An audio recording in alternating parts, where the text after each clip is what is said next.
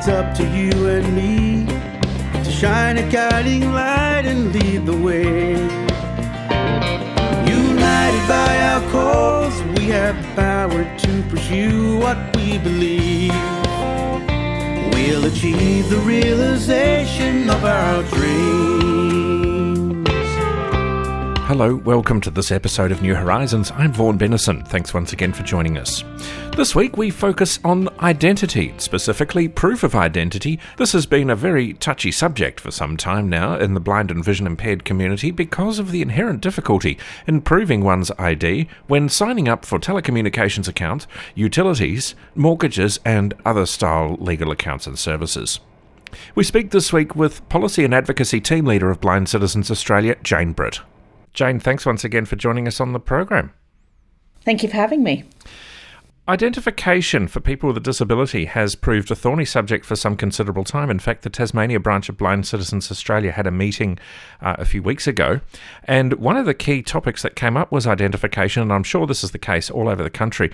You're doing some work in this area, and I know that many other organisations have been either working with you or following the similar sorts of paths.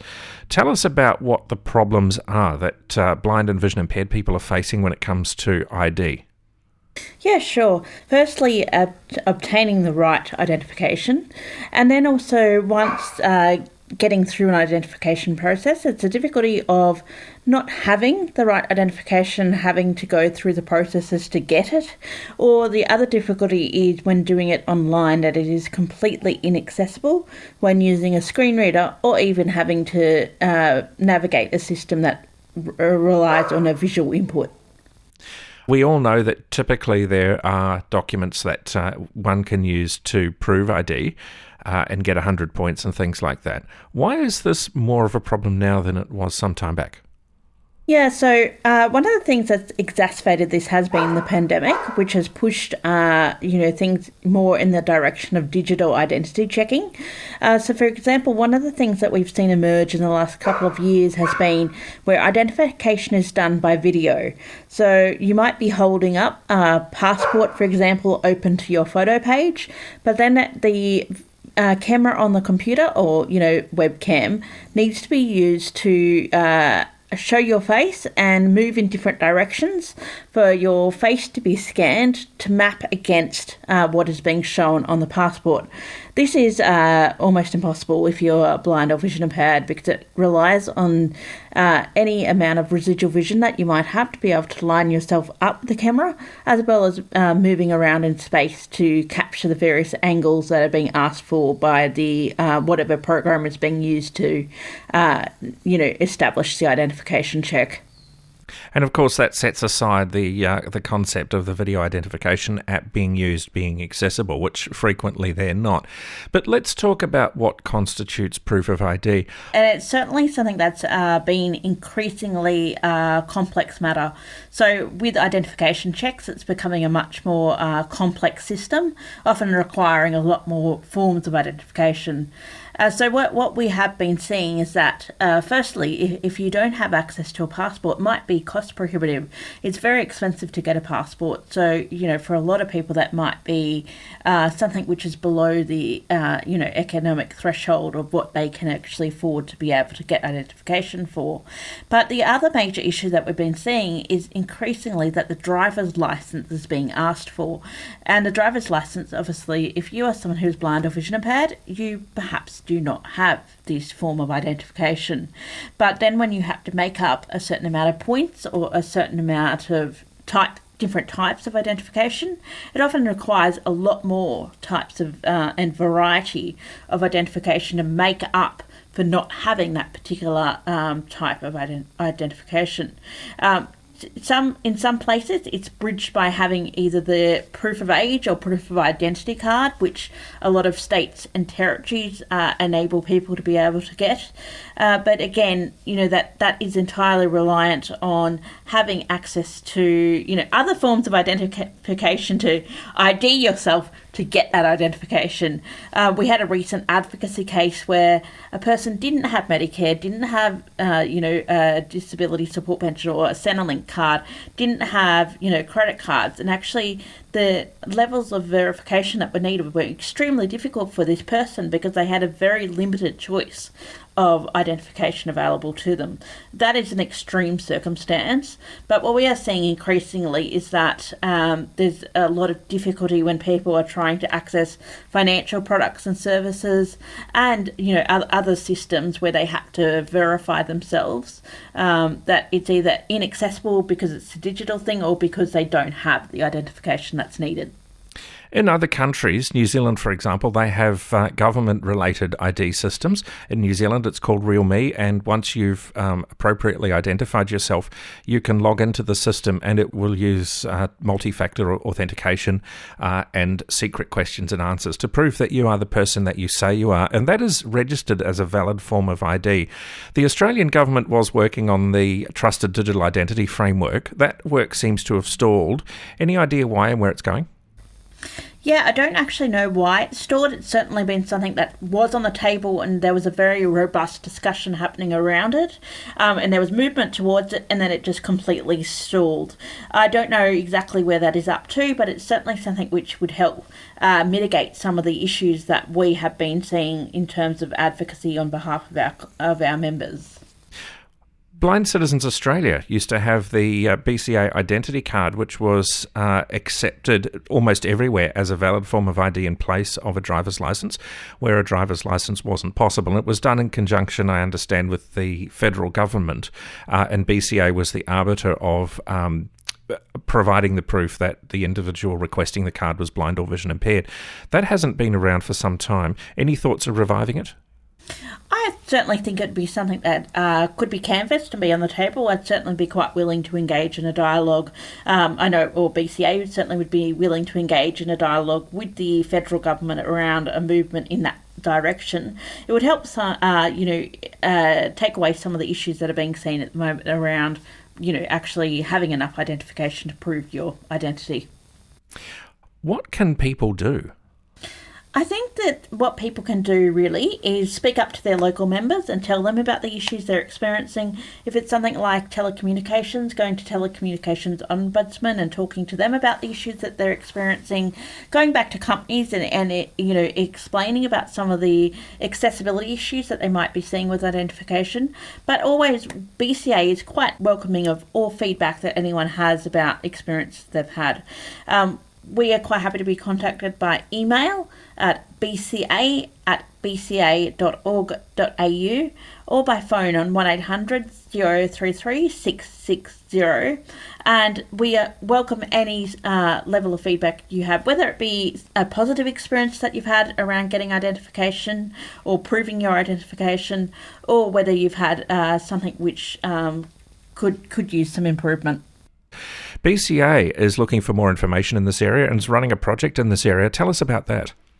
Yes, we are at the moment. So we are currently getting feedback from the members about their experiences with identification, but it's particularly feeding into a couple of different streams. So one of those is that we are creating a position statement around this, laying out some of the issues that have been experienced, as well as some of the recommendations that we can make to federal and state and territory governments, and also to organisations that oversee different forms of identification and identity checks.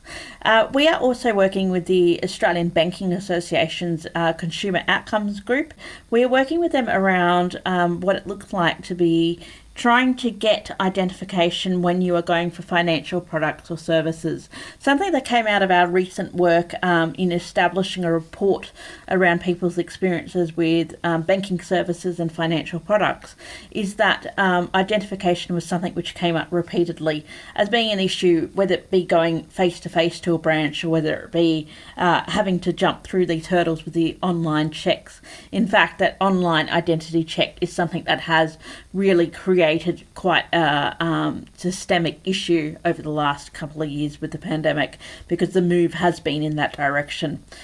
So at the moment we are welcoming all feedback And we will be taking that forward, both to create that position statement, but also behind that to work out where we go forward in advocacy into various bodies. We'll be going back to the Australian Banking Association with the feedback that we get, as well as into other telecommunications groups and other organisations that work in this area to provide them with this feedback and make recommendations.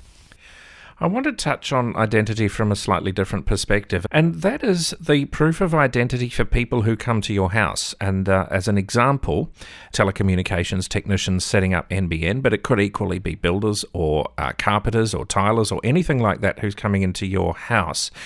If you can't see their uniform and you can't read their ID, what can you do, or what can people do to make sure that the person who's coming to their door is who they say they are? One thing that does come to mind in this circumstance is something which I heard a discussion about recently in a forum about some of the coercive control measures and about how to ensure that someone is not negotiating with someone who is potentially a source of abuse or neglect or exploitation of someone with disability. And in this circumstance, what they were advocating for, which I thought was a really good recommendation, was to have a code word or a word that tradesperson or that company has, so that when you deal with them, they have to get that code word from you for you to be able to, establish a link to them, so that they know you know who they are. They have verified themselves through something which, if they were someone that was nefarious, that was not someone who they should be, showing up and pretending to be a tradesperson, for example, they should not have that information.